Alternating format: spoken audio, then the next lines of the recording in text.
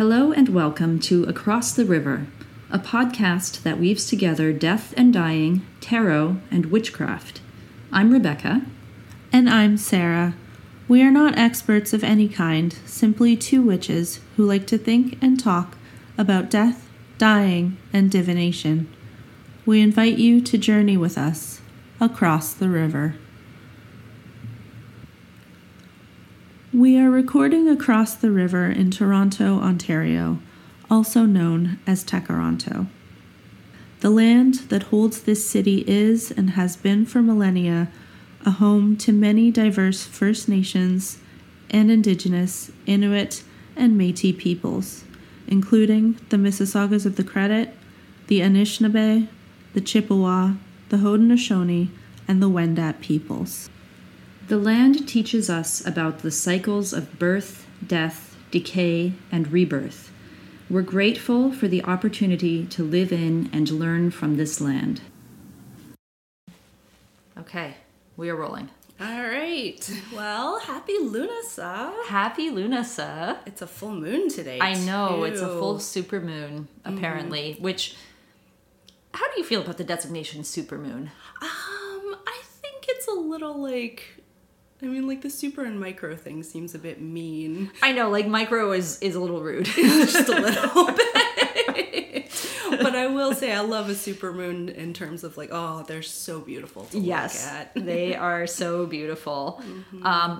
And I believe we're going to have a blue moon at the end of the month. We are. There are going to be 2 full moons in August. Mm-hmm. And I think this full moon is in Aquarius, and we're in Leo season. And I don't usually get astrology-y, but I really like that we are expressing ourselves today for the collective. That feels very Leo and Aquarius to me. I am going to take your word for that because I have to say, in terms of my astrology knowledge, I'm a bad witch when it comes to astrology. I don't know my way around as much as I could, but I definitely feel like a full moon on one of the days of the wheel of the year. Mm-hmm. The first harvest is a great time to be talking about our topic today, which is intuition. Intuition at last. Yes. Oh my gosh. We tried to record this a couple of times and both were not great. This episode did not want to happen. So let's fingers crossed, all of the fingers crossed that today is the day. It feels like it. It feels like it's time. Yeah. And I don't know about you, but I kind of one of the things that we wanted to go into today, especially, was intuition as to how it relates to death work. Mm-hmm. And we had intended to do that the first time we recorded this, and we kind of touched on it very briefly, but we didn't get in depth. And it feels nice to have a redo and maybe try and tackle that a little bit more. Yeah, I agree. Especially because that's an area where probably a great many people are going to be called upon to connect with their intuition, whether they have any kind of spiritual practice that is intended to connect with intuition or not. Mm-hmm. This is something that lots of people are going to be called upon to do. Mm-hmm. And so I think we wanted to talk a little bit today about how we find intuition shows up when we're, let's say, working with a hospice client or thinking about doing that kind of work. Mm-hmm. Maybe as well as a little bit more broadly. I think a little more broadly as well. What do we mean when we talk about intuition? Mm-hmm. I think that is an excellent place to start. Rebecca, what is your kind of working definition of intuition? This is such a great question. I knew that we were going to talk about this, and I went so far as to look up the definition this morning because I find, see what you think of this. I don't know. I find intuition a little bit hard to define. To pin down, definitely. I think that's kind of part of its essence, is that it's very fluid. Yeah. It's very fluid, which I think is going to be relevant when we come to our tarot cards and the suits that we're working with. But yeah, I I was trying to think this morning about how I would describe intuition or how I would describe the experience of using intuition. Dictionary definition is something like it's like knowing something without having to reason about it. Okay. Or do a lot of like rationalization or processing. That makes sense. That feels like that's a part of it, for sure. I think that's a part of it. I think that points to something that feels right to me about what intuition is not, which is like, it's not the process of reasoning your way through to a situation to arrive at an answer, right? Like it's not the pros and cons list. It's not the polling your family and friends about what you should do. Like it's something a little bit more. The word instinctive came up in some of these definitions that I was looking at, and I think it's that feeling that we're talking about when someone says, "I just had a gut feeling." Yeah. Yeah. A gut feeling that I think is also, how do I want to say this? I mean, the gut feeling is definitely, I think, the start of where intuition comes from, but it feels like more than that, too. I agree. It feels like a wise knowing of some kind that I think it's just a little bit tricky, where I think, yes, gut feeling is a part of it, but I think sometimes we mistake gut feelings for intuition when they may just be our nervous system responding to something. Yeah. Whether that's true or not. So intuition feels to me like, yes, exactly, that instinctive gut knowing, but like there's something behind it. Like some wisdom that is thought through, but we just haven't done that in our rational consciousness. Does that make sense? That makes a lot of sense. I kind of think for myself, I sort of think of intuition as being, there is so much in our subconscious that we are not fully aware of. We're taking in all kinds of information that we're not necessarily consciously processing. And I think, to me, intuition is that wise voice of the subconscious that's taking all that information and doing all of that processing, not in the way that we think of it consciously, but and then giving us a very, sometimes very loud, but sometimes very subtle answer. Yeah, I really like how you've put all of that. And I really like that you've brought in that idea that we're taking in and processing information all the time in all kinds of different ways. And in some ways, intuition is not necessarily a mystical experience. You know what I mean? I think it has its roots. I when I was looking it up this morning, the original usage comes from Latin, and it did have theological connotations. So it does have, I think, a reasonable and strong connection to sort of spiritual questions.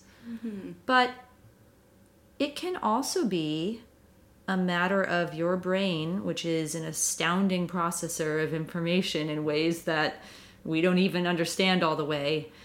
Sometimes that gut feeling is the result of, as you said, information that has come into your brain and been processed and is giving you some kind of important signal, whether it be a survival signal or something else, and that we have honed over millennia of evolution the ability to receive that knowledge in a way that doesn't necessarily involve us thinking about it first.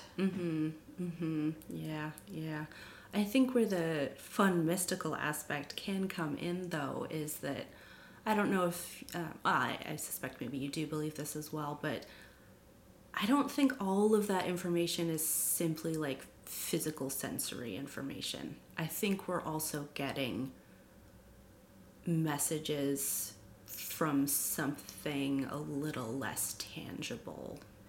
Yeah. This is an interesting question to me about this, because that's my experience. my experience is that sometimes the information does seem to be coming from a source that is not immediately identifiable in my environment, let's say. I'm thinking about sometimes that I've been scrying for people and have seen something and shared it with whoever I was reading for, and it had some kind of pertinence to them that was not indicated really by any clues that I was aware of.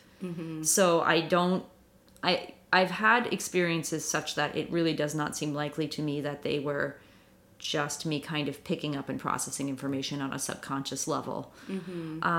What I guess I do want to offer is that even if, I don't know how many listeners we would have for whom this would be the case, but maybe even if, your experience of the world or your worldview is such that the mystical, that sort of more spiritual aspect of intuition doesn't connect with you, you probably are still intuitive in other ways. And I think that's one of the beauties of intuition, is that it is available to all of us. And it is a capacity that we can start to learn to listen to and to develop.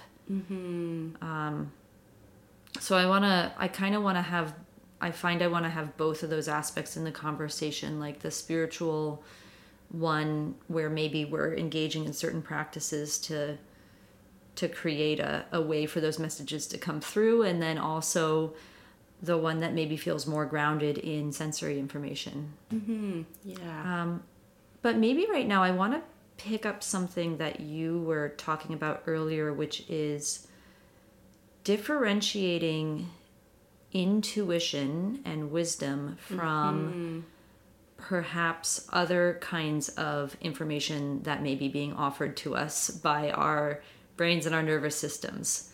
So for instance, in my own self, sometimes I don't quite know if what I'm feeling is intuition or anxiety. That's a huge one for me as well. How do you, if you don't mind sharing, what are some ways that you work with that? Yeah. So, that actually kind of really brings up for me one of the cards that I pulled for today. Awesome. Last time we did this, I had the Queen of Cups, and I felt like this was going to be a different episode, so I pulled a different card. And I got the Queen of Swords. Oh, very different queen. Very, very different queen. Not one that one might immediately kind of posit as an intuition card, but there's something really interesting going on with the Queen of Swords, and I have pulled this queen around intuition before. So the card I have today is from the Crow Tarot, which you have previously. I do love that tarot deck. Oh, me too. It's been all I've been reading from lately. And on a throne sits a crow, and they have one wing kind of folded in front of them, sort of indicating a bit of a boundary. But then they have another wing extended out, almost in welcome. And so when it comes to anxiety specifically, that's a very swords energy to me. Yeah. Swords being kind of the cards of the mind. I think they can extend beyond that, but that's definitely kind of where they're rooted. And I know when I am in anxiety, I tend to pull swords. Yes. Sometimes ludicrously so. I'm like, really? Still? More swords? Yeah. Oh my gosh. So it's funny because I think the Ace to 10 I find to be very in the nitty gritty of it. And then by the time we reach the court cards in general, but especially by the time we reach the King and the Queen, we have kind of mastered that energy a little bit, and we're able to utilize it a little bit more because our brains can do all sorts of nasty things to us, but they're also very useful tools.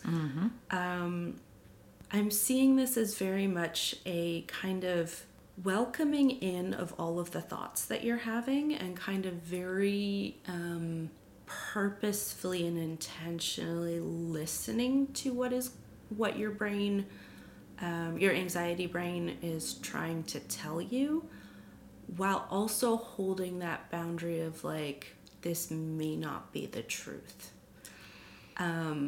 what that looks like in practice for me is, so one of the areas where I'm always trying to parse, my intuition from the noise that might be going on is during a tarot reading. And one of the most useful tools to me was actually something that was taught to me by my tarot teacher, Lindsay Mack, who I think I've mentioned before.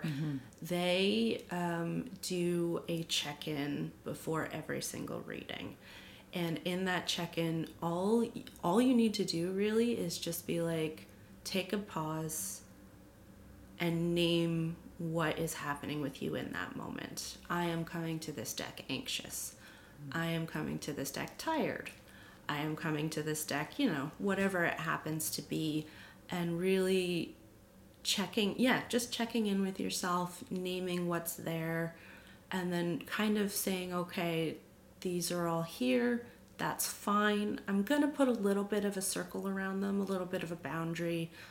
In my grief training, they called it bracketing, which is kind of literally like if you think about putting two brackets around certain things and kind of saying it's not that there's anything wrong with you, but I'm just going to kind of put you aside just for now and work on something else. The important thing about bracketing that I was taught as well was that you do need to come back to it at some point. You do need to, and that's where I see that open wing, that beckoning in of really, I think the more you get to know your mind, the more you start to have a sense of when something is intuition and when something is something like anxiety or depression or even just distractedness. That's kind of where I'm at with that. Are there any practices that work that you like to do? Well, first of all, I really love everything that you just offered there, and that's a beautiful practice from Lindsay Mack as well.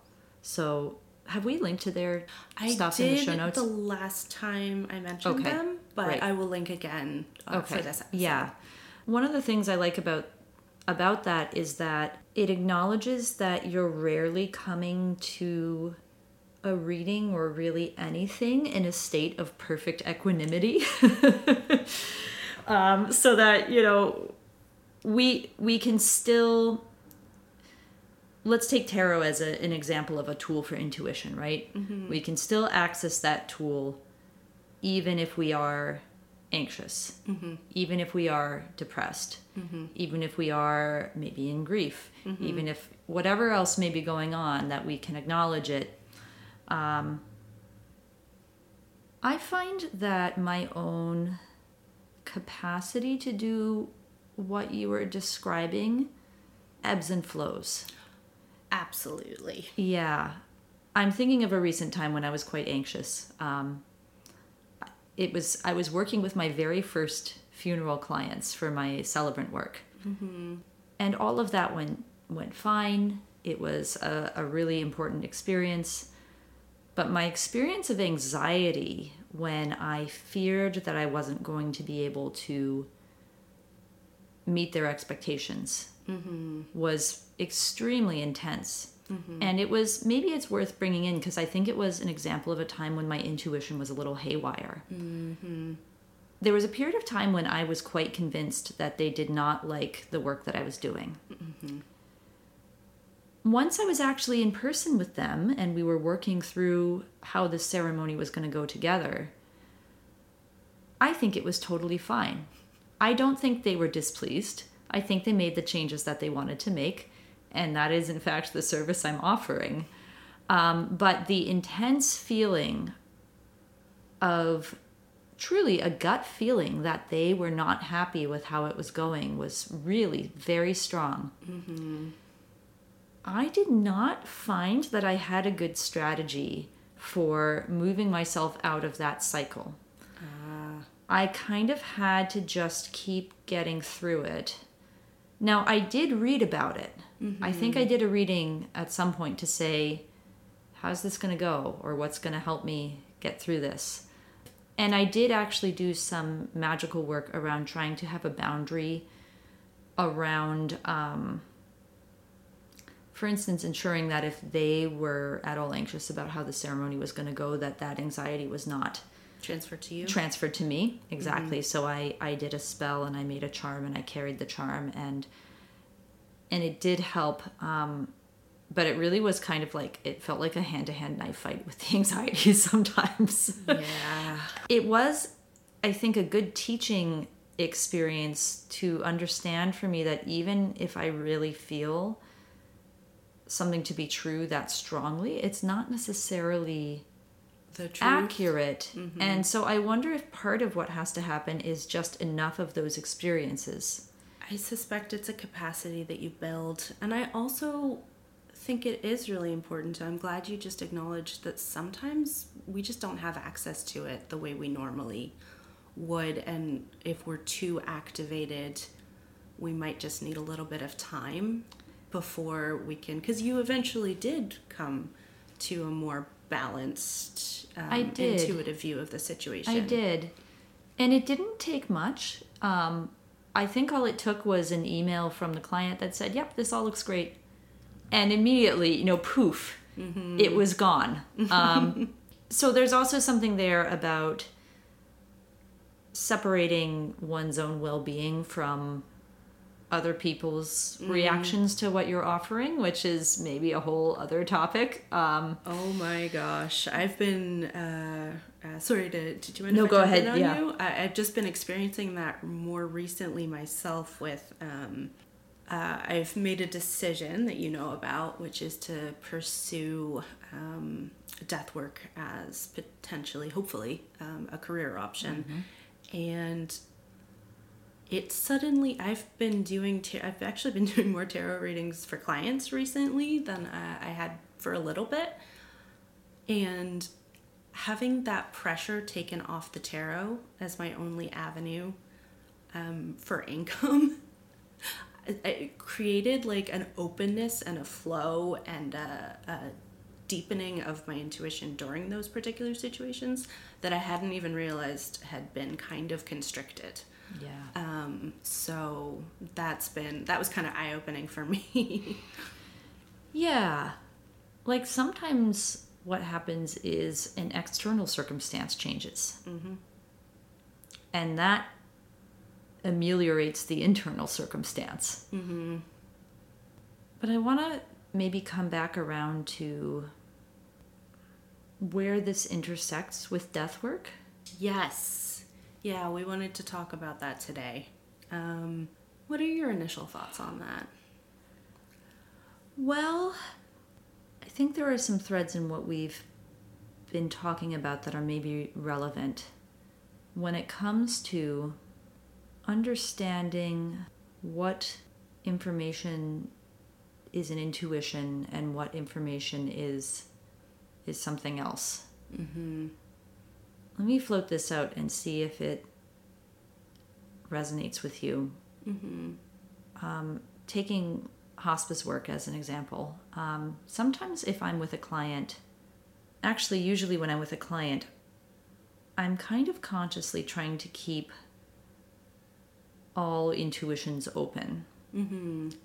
What I want to try to be very discerning about is understanding what may be an intuition that I'm accurately perceiving about the client, their situation, potentially maybe what they may need from me or from other caregivers in their life. Being very clear about distinguishing between that and what my own unexamined judgments or assessments may think the situation needs. And actually, I think your Queen of Swords is really relevant here because swords can often help with discernment. Yes. And with parsing those sorts of things. And so I guess when I'm with a client, what I'm really trying to do is just like listen very carefully and try my best to not have an immediate reaction to anything that comes in. not in terms of not react, obviously you're like carrying on an interaction with the client, but not to make any kind of swift assessment or judgment. And sometimes that can be challenging because we may think that we've perceived something really salient in the situation, but our role there is to be led by what the client is communicating that they need. Yes. And so maybe I want to feel like intuition is a huge part of it is just listening, and maybe listening for a long time. Yes. And not just listening to what they're telling you, because I think where intuition can really come in is that you're absolutely right. I think we're there to hopefully to as clearly understand as possible what the client needs, but they're not often just straight out telling you.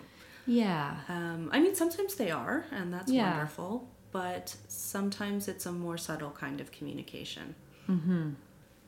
And I think you're absolutely right that when the communication is subtle, it's so easy for us to come in with well-meaning, but potentially off. Yeah, just well-meaning, but maybe not accurate assessments of what is going on, about what the need really is. And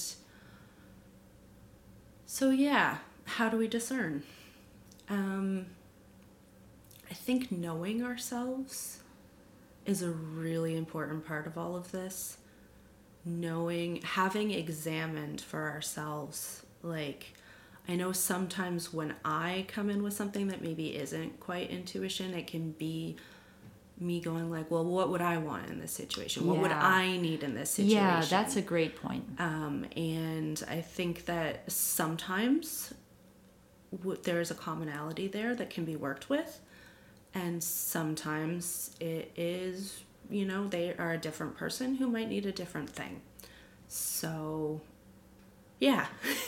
How do we discern? I don't know if either of us has a very straight answer for that, but I think there is, when you do tap into your intuition more and more and you build up that skill, you do start to,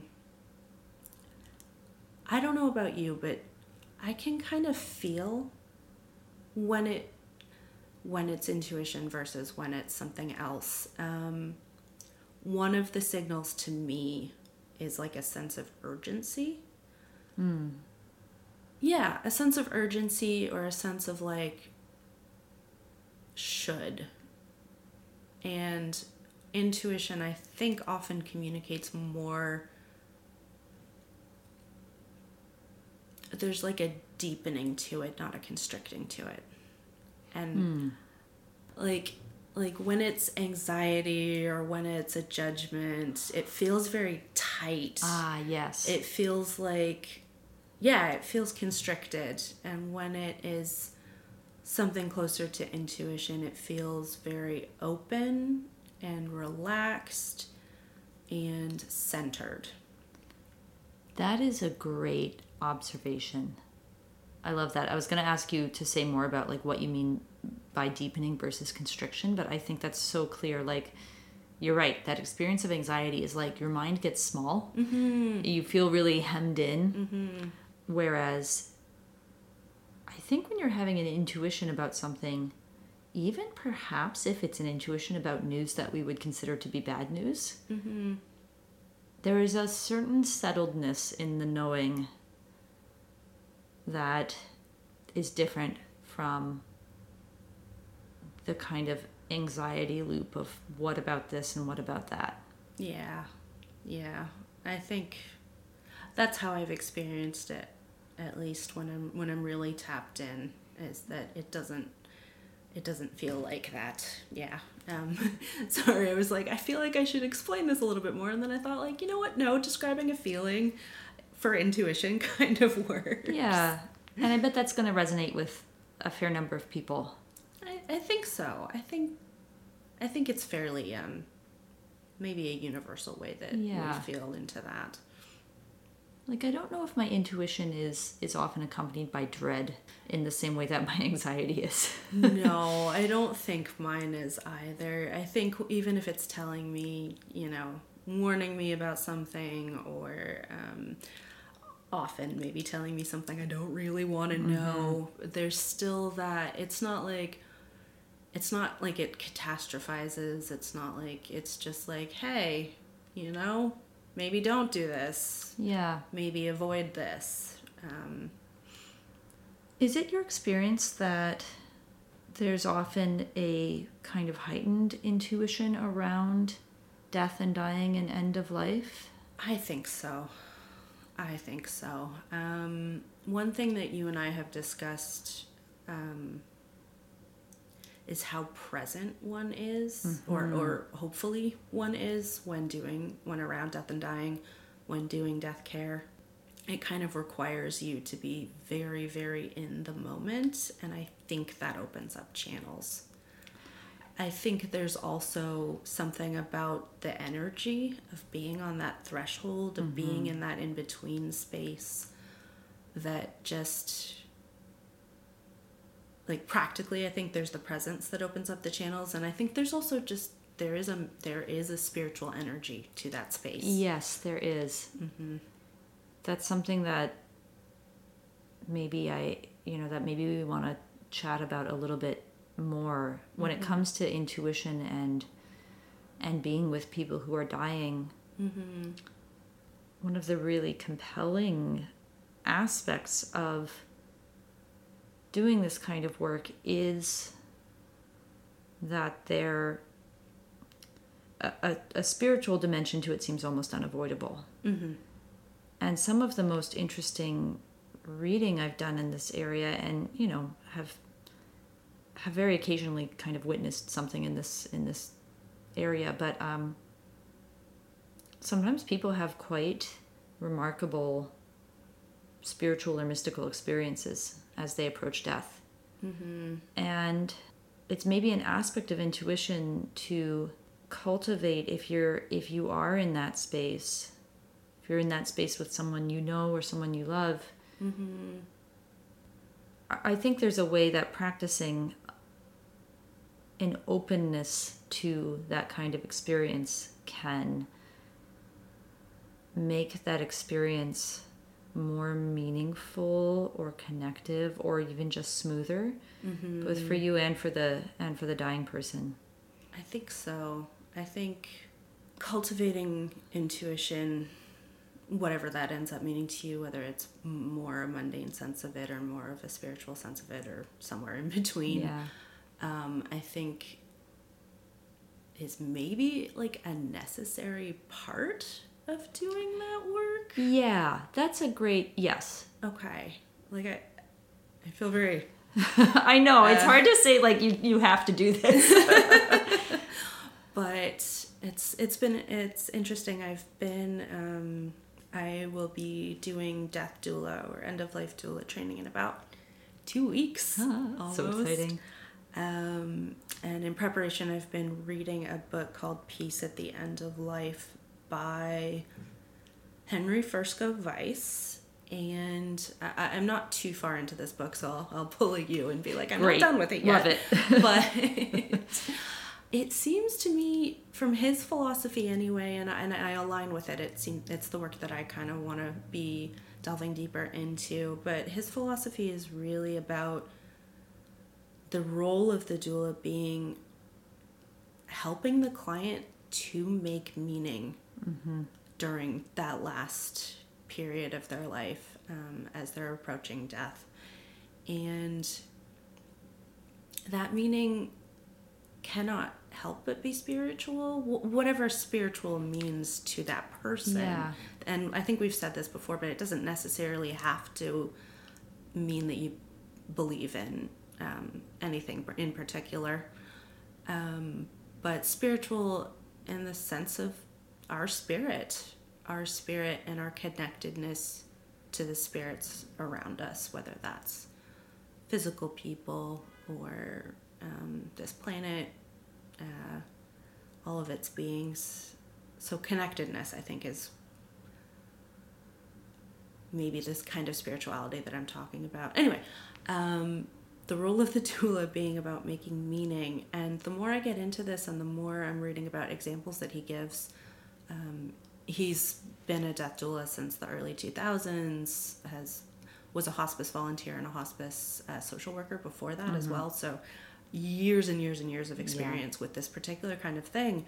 And all of the examples he gives, it's an intuitive process. Yeah. It's not like... it's intuitive for the person who's doing this work. It's intuitive for the doula or potentially even friend or family member who's helping to holding a container for them to do the work. It's all intuitive. It's not... there's something that you just can't logic your way through. And... Yeah, that's really struck me as I've been doing this reading and as I've been preparing to take this course.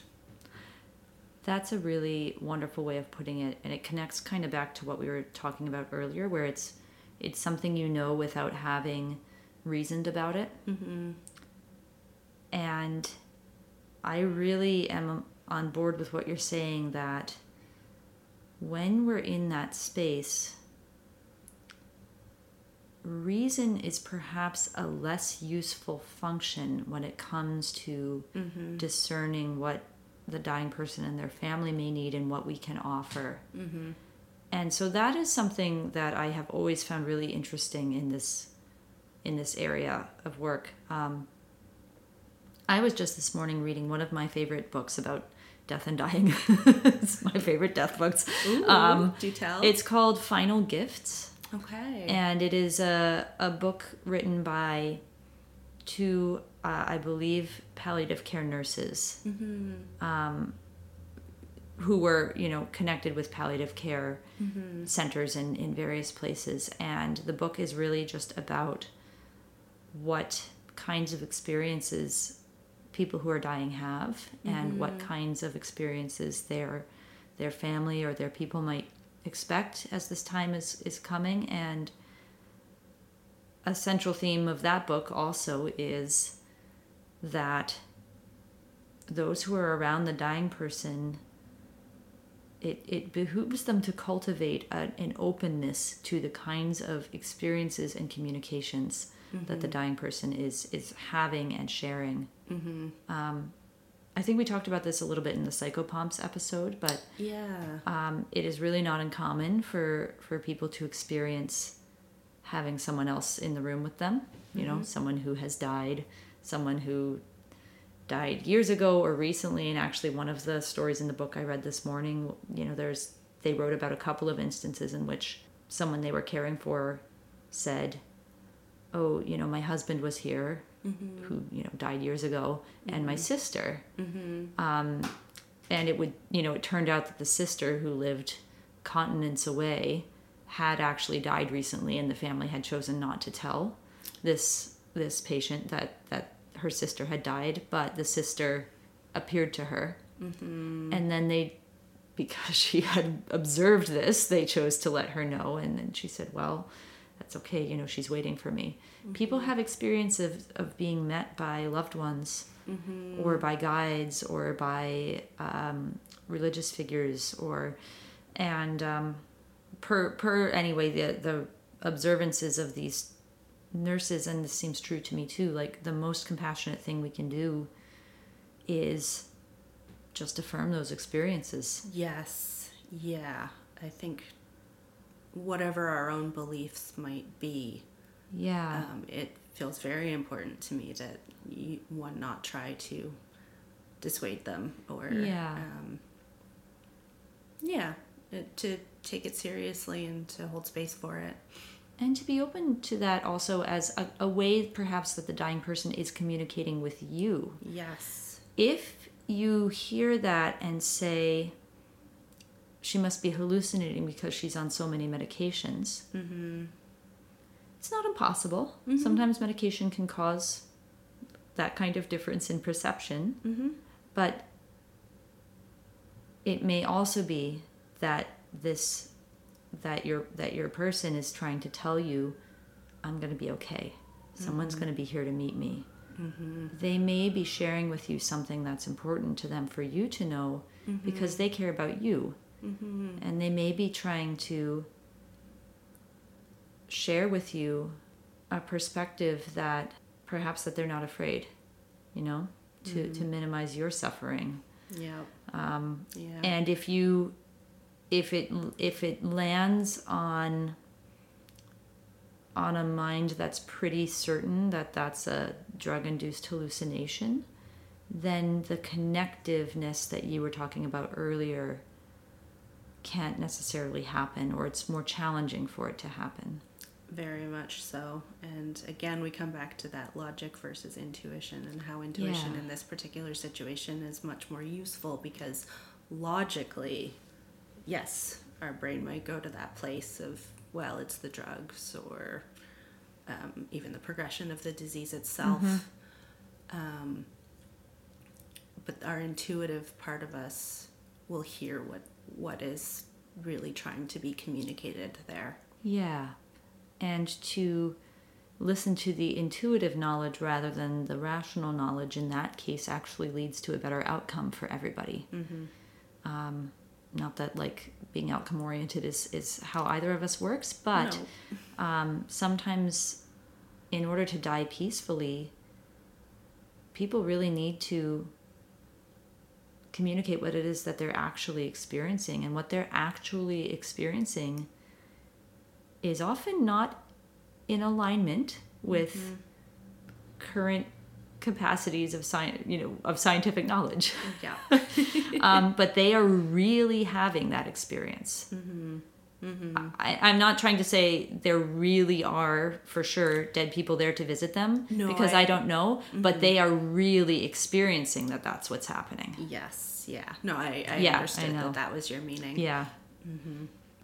And that I think we've talked about this before, how often when you're in the thick of it can feel very mundane, but I think that capacity for a different kind of space, a more, I'll say spiritual, I'll say liminal. Yeah. But I think that's what draws both of us to this particular kind of, one of the things that draws both of us to this particular kind of work is there's a potency there. Yeah, great word.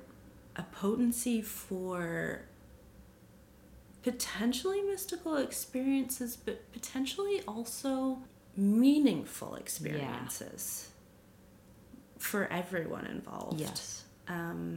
In that kind of space where all that really matters, well, I'm sure a few different things matter, but what am I trying to say? All that really matters when, life is ending is, that connectivity that I was talking about. Whether it's the dying person connecting to themselves, to their family, or whoever happens to be around them, whether that's real family, chosen family, friends, any of that. And also the hospice volunteer, or the doula, or whoever it happens to be. The personal support worker. That can be a really meaningful relationship. Yeah, that can be hugely. Nurses. Absolutely. Yeah. Even potentially the people who are doing the more medical side of things, if they're open to this kind of different reality. Is that what I'm trying to say? I like that way of putting it. Where it's just different things matter than, when you think you have your whole life ahead of you. Think. Yeah. Because we never know. It's true. Yeah, you're right to say think. We don't ever know. Different reality is such a great way of phrasing that, because it's true. Different things are real in that space, and we're both struggling to talk about it in a way that doesn't include words like spiritual, sacred, mystical. And maybe we shouldn't be. Yeah, and I think you're right. I think actually it's really, really hard to talk about this territory without inviting those kinds of experiences in. It's an aspect maybe of this work that's important to us, is trying to find ways of I'm interested in how we can invite people to be open to these kinds of less rational but still very real experiences and processes that are happening around this time. I think yes. It's tricky because you don't want to bring your own particular beliefs into that space to shape how you think that someone should experience something. But I think when you said sacred, that really resonated with me, that it is a particularly sacred time. And I'm also interested in how to invite that sacredness in a way that makes sense for the clients. Yeah. Okay. Yeah. And like, there's not one answer to that. And that's part of what you're using your intuition for, is to try and just always be open to what kind of reality the client is experiencing. And to whether they want to share anything of that with you. Yeah. They may not. Yeah. I think that's part of what I love being a hospice volunteer, and I will continue to be a hospice volunteer. But I think that's part of what's drawing me to doula work specifically, is that you can go a little bit deeper there. You're almost kind of there for that meaning making, sacred, legacy leaving time, specifically to sort of help hold a container for that. Yeah. When you're a hospice volunteer, it's a little bit different. That can be an aspect of it, but often it isn't. Yeah, it often isn't. It's true. Often it is, and don't get me wrong, it's beautiful, wonderful work that I love and will continue to be doing. But there's a little bit more of a boundary around what you can offer in that particular space, and I think that's what's drawing me deeper into the work. Yeah. Is wanting to really witness and maybe even help guide during that time.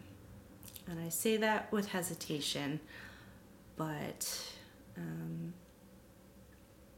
yeah, anyway, I'll keep you posted on how all of that goes. I'm so excited to, hear anything that you are interested in sharing about that process as it unfolds and as you go through that training, because I think that is going to be like very, very rich material. I am really looking forward to. I realized probably by the time we record the next episode, I will be done with the training part of it. So I will be happy to share. Yes, I can't wait. There. I can't wait. I looked when I got home. We had chatted about the author that you're reading for your class, and I do indeed have one of his books about caring for the dying. It might actually just be called Caring for the Dying, actually. Okay. And one of the practices he writes about in that book is actually guiding someone on a guided journey. Yes, he writes about that in the book I've been reading as well. Yeah. And it can be a really powerful and healing experience if someone is open to it and if they wish to engage in that way. And that's where I want to be really careful about this, but I think we both feel that I want to make sure I say that you absolutely do not have to be a witch to do this kind of thing. But I think there are witchy tools that we have that can be brought into this space and be very useful, because that's journeying. Yeah, it is journeying. And we both practice that, and we, in theory, have the tools where we could help guide someone through that as well. I agree. Yeah, you don't have to be a witch, but it helps. I think it does. I really do think it does. Yeah. I am kind of curious about the card that you brought today. Yeah, maybe it's a good time to bring that card in. I'm also curious about this card. Did you pull it from the deck? No, I chose it this time you chose around. it. Okay. In part because this card I have always found a little bit challenging to get into, and I also sometimes find, as we've observed, figuring out exactly what intuition is a little bit challenging to get into. So the card I have chosen is Temperance. It's one of the major arcana. It's number 14. And I have the card from the Smith Rider-Waite deck with me today because there are aspects of this imagery that I think are very resonant. And so I just opted to go with the OG rather than a reinterpretation of it. This card, in this deck, the figure in the card is an angel, a winged person. They have 1 foot in a pool of water and 1 foot on land, and they are pouring water from one goblet into another goblet. Okay. They're pouring from their left hand into their right hand, and behind them, the sun is either rising or setting behind some mountains to which a path is leading off in the distance. So this is the really traditional imagery for this card. And I have always found this card a little bit challenging. I don't know how you feel about Temperance. Sometimes it clicks with me. Sometimes I also find it really challenging. Yeah. Sometimes when this card comes up, I look at it and I'm like, oh, yes, obviously. And sometimes when this card comes up, I'm like, what am I looking at? Yeah. And in some ways, that's the experience of intuition. So I wanted to bring this card. There are symbolic resonances here that, for me, connect with this topic. To deal with the figure in the card first. An image of an angel is not going to resonate with everybody. I have to concede that an angel is not a kind of spiritual being that particularly resonates with me. Me neither. It is very Judeo-Christian, so I do want to acknowledge that this particular imagery may not connect with everybody. But part of what is compelling to me about this card is that all of the elements kind of have a representation. There are the wings of the angel for air. The sun is behind this figure for fire. They have 1 foot on the earth and they have 1 foot in water. And it's that aspect of this very watery aspect of this card that feels pertinent to intuition for me. What I like about it with respect to intuition is the sense of balance. I do think of intuition, if it has an associated element, it's probably water. You mentioned you chose the Queen of Cups the first time we talked about this topic. I think I also brought cups the first time we talked about this topic. We had 3 cards, if I remember correctly, and they were all cups. Yeah, it was very, very watery. This is the episode that got chewed up by the by the computer spirits. So sadly, we can't recover that one. But I did feel like I couldn't bring an intuition card without there being some kind of water. What I like about this is that this being has 1 foot in the water. They also have 1 foot on the land. Okay. So, and there is a sense of the knowledge and awareness of intuition being tempered by perhaps a more sensory knowledge. And of the more sensory knowledge being tempered by the presence of the intuitive knowledge. Ooh, love it. Even the word temperance has so many different meanings, doesn't it? It does. So we can say that it, like I just used it to mean that it sort of mitigates the qualities of one thing with the qualities of another thing. But it can also refer to a process of strengthening. You temper steel. Yeah, you temper steel. And I believe, I am not a blacksmith, sadly, but I believe that one of the processes involved for tempering steel is to heat it and then put it into water. I believe you were right, but also I don't know how to... Blacksmiths, please write to us and tell us how one tempers steel. But that is also a very transformational and magical process. Yes.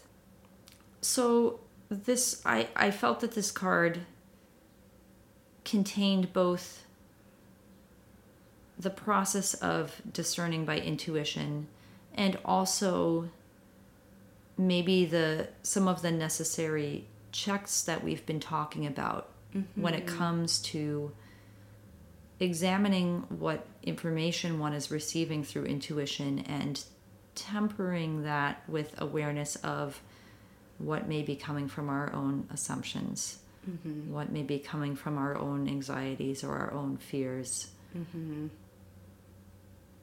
The ability to be kind of in between states, with one foot grounded on the solid earth and then one foot in this much more watery realm. So that is why I brought this card. I loved absolutely everything you just said here. But it's a challenging card.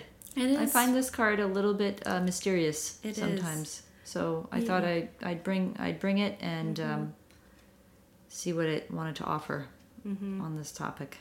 I think you gave us a really rich interpretation of what temperance can offer in terms of intuition. I also just have this, I'm going off the cuff here. I don't even I'm getting some kind of hit. It's interesting that I today brought the Hanged Man. And in the order of the major arcana, if you're going in order of the numbers, we have 2 cards bracketing death. Oh, how about that? Yeah, because the Hanged Man comes just before death and temperance comes just after it. What does that mean to me?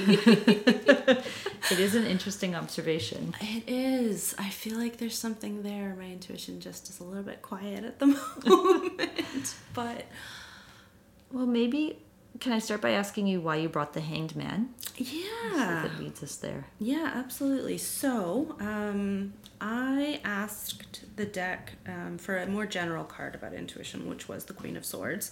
And then I asked specifically about intuition and death work. And I actually pulled the Ace of Cups first. And then I wasn't quite sure, so I pulled a second clarifier card and I got the Hanged Man. And it's interesting that you were mentioning that temperance has all of the elements represented there, because the Ace of Cups in this particular deck does as well.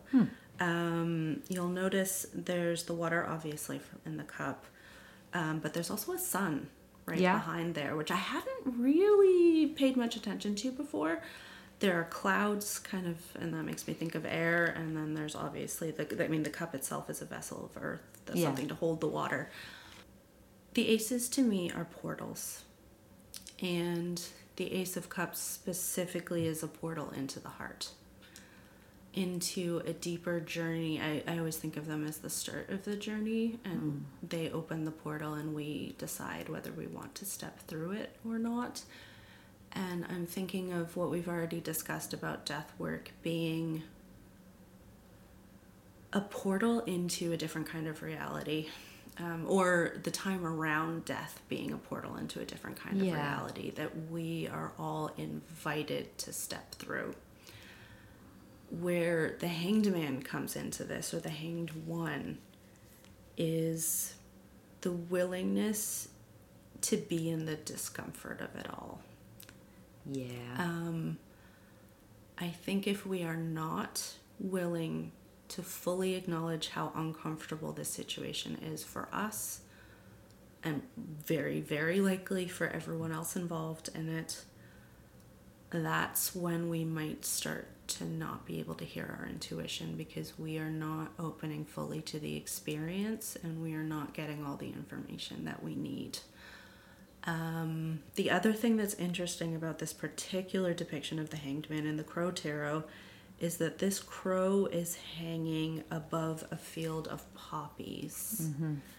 And poppies, I was looking this up and it made a lot of sense to me. They're associated with death. They're associated with dreams. They're associated with the imagination. Sometimes sacrifice even, which feels like an important thing in there too. And so when I think of the Hanged Man, I think of, hanging upside down in an uncomfortable position so that we can reach a certain kind of clarity that only a shifted perspective can offer us. I'm seeing that shifted perspective that we're talking about being in this card represented by the poppies, where we're going into, where we've acknowledged that the space around death is a different kind of reality. And I think to fully engage with it, we need to also alter the way that we think. We need to also be open to, we've sort of touched on all of this, but we need to be open to a different way of perceiving what is going on, one that is maybe more symbolic, maybe more mythic almost. Yeah, great word. One that, rationality, I think, logic, they're beautiful, they have a place in everything, but I don't think they're the tools for the job. Yeah. In this particular situation. So, still haven't fully answered why I think it's, what I think's going on with this bracketing of death, but I think what's really interesting is that death itself is always going to be the unknown. And we can prepare for it in the Hanged Man. And we can start to find the balance in the aftermath with Temperance. But death is the ultimate mystery. Mm-hmm. It's not represented here because we can't really represent it because we don't know what it is. So all we can do is find whatever meaning we can around it and surrender the rest of it. Yeah. I think it's very fascinating that we've picked the cards that bracket that card. Mm-hmm. One thing that popped into my mind as you were talking about the Hanged Man is, when something very sudden or traumatic, or if a death enters a family, or death comes into the picture. Mm-hmm. Sometimes you'll hear someone say something like, "My world was turned upside down." Mm-hmm. It's such a powerful metaphor for that feeling of suddenly everything not being as it was. And so I think that Hanged One card is such a wonderful suggestion even. Yeah. Are you able to, if your world has turned upside down, are you able to, even in glimpses, to take in that altered perspective that experience can afford you? Mm-hmm. It is going to be horribly uncomfortable. Mm-hmm. And there's an aspect in that card also of kind of waiting, being in limbo, which is an experience that a lot of people can have around death, mm-hmm. their own or someone else's. Mm-hmm.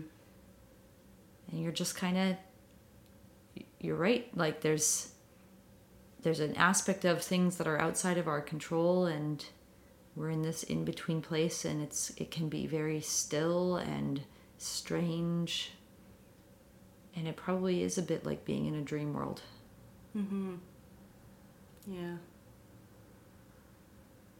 Yeah, I'm remembering the passing of my grandmother, and how, so she went into basically a coma for, I can't remember, I think she was in hospital for about 4 or 5 days, and we were all there as much as we could be. We went home to sleep, of course, and then we would come back, and that room didn't feel like reality. Like, I have very distinct memories of it. I mean, my memory is terrible generally, especially around certain traumas, but I remember everything very clearly, like almost hyper clearly. Mm-hmm. But yeah, it just didn't feel like the rest of the world. It felt like this altered outside place. That waiting thing, and I mean, I was lucky we weren't waiting for all that long. Some people wait a lot longer, but I think that's where I come back to the Ace of Cups, though. where one thing that I won't get into any kind of detail, but one thing that I've learned from my current client is just how alive that time can be. There can still be goals, there can still be creativity, there can still be, just weirdly, it's not life and it is life at the same time. So I think one thing that we're really, really privileged to get to witness and maybe even sometimes facilitate is both to hold space for that Hanged Man energy, but also to hold space for the Ace of Cups energy of rejuvenation, of a cup being refilled, even at a time when we kind of think, oh, well, they're just, waiting around to die now. Yeah. My own experience with my clients has been that no one has been waiting around to die. Exactly. I have heard that from people who are not dying, and that's their perception of what it means when someone begins to receive palliative care. And that is a perception that I would like to dissuade as much as we can, because you're right. The Ace of Cups, that cup running over, is actually very reflective of some ways that I have witnessed people being as they approach death. Yeah. Some people are filled with gratitude. Small, I'm going to use the word blessings, even though it's a challenging one. Small blessings are full of meaning and beauty. A sunny day is a gift of wonder sometimes. Yeah. Not always. I don't want to imply that everyone is in the state of perfect bliss. Sometimes people struggle. They're in pain. They're sad. They're grieving. And often there's some measure of both of those things in there. Exactly. Yeah. But I have not yet, in the course of my work as a hospice volunteer, worked with someone who was just waiting to die. They were dying. That was a process they were engaged in. Yep. But they were also very much living. Yeah. Yeah. It's so odd that it can be both. I think maybe that's part of what's going back and forth between those two cups in Temperance. Yeah, I didn't talk about the going back and forth between the two cups because I wasn't quite sure what to say about it, but I love that. Yeah. I don't think I have anything deeper than that, but I think there's something there too. Yeah, I think so. A sense of finding balance and of moving from one kind of container to another. Yeah. I think there's something about alchemy there too. How we have the capacity to take an experience that we all fear so deeply and that no one wants to find themselves in, and that could be a time of despair and pain and grief, and I mean those things might also be there, but yeah, we have the capacity, given the right supports, to have a wonderful, meaningful end of life. Yeah. And that's part of what hospice care and death doula work is trying to facilitate, to create the conditions for people to have these experiences of meaning and of connectivity. Yeah. On that note, it feels like a good place to wrap up. Maybe that's a good place to wrap up. Yeah. And I think given that, I would also, we've said this before in the episode that we did on hospice care, on our experiences with hospice care specifically, but if you feel an interest in this kind of work, it's really needed. It is needed. And I only say this because going through our analytics the other day, I just happened to notice that particular episode had a lot more hits than some of the other ones. And so that tells me that this is something that people have an interest in. Whether, I mean, it did, and if you don't, that's totally fine. But if you do, send us an email. Yeah. Because we think that it's a wonderful, enriching part of our lives. And Yeah. that yeah, it's something that we can do for each other that is necessary. It is necessary. Yeah, I second that. If it's something that you've thought about or that you're curious about, at least as of right now, like I'm really happy to be a resource if you have questions about what it's like or anything like that, because this work is needed, and we'd like to create a situation where everyone has access to the supports they need to be able to find and make meaning at that really unusual time of life. Yeah. I think both of us believe that there is such a thing as, this isn't the perfect word for it, but a good death. I think that's as good a word as any. Yeah. And I see that framing used in kind of death positive spaces as well. Yeah. How would we put that? Good death? Meaningful death? I don't know. Maybe good death isn't a bad word for it. I hesitate with good because it feels like a value judgment, but yeah, maybe that's an okay word. It's maybe an okay word. Like, we're talking about a death where people aren't experiencing pain and they have the opportunity to attend to loose ends and to have meaning and connection with people that they love. Yeah. I think it's possible for a lot more of us than are receiving that these days. I think that's true. Okay. Well, thank you so much for listening, and we will see you on the next... Well, not see you. We will connect again on the next dark moon. We will indeed connect again on the next dark moon. Okay. All right. Be well, everyone. Take care.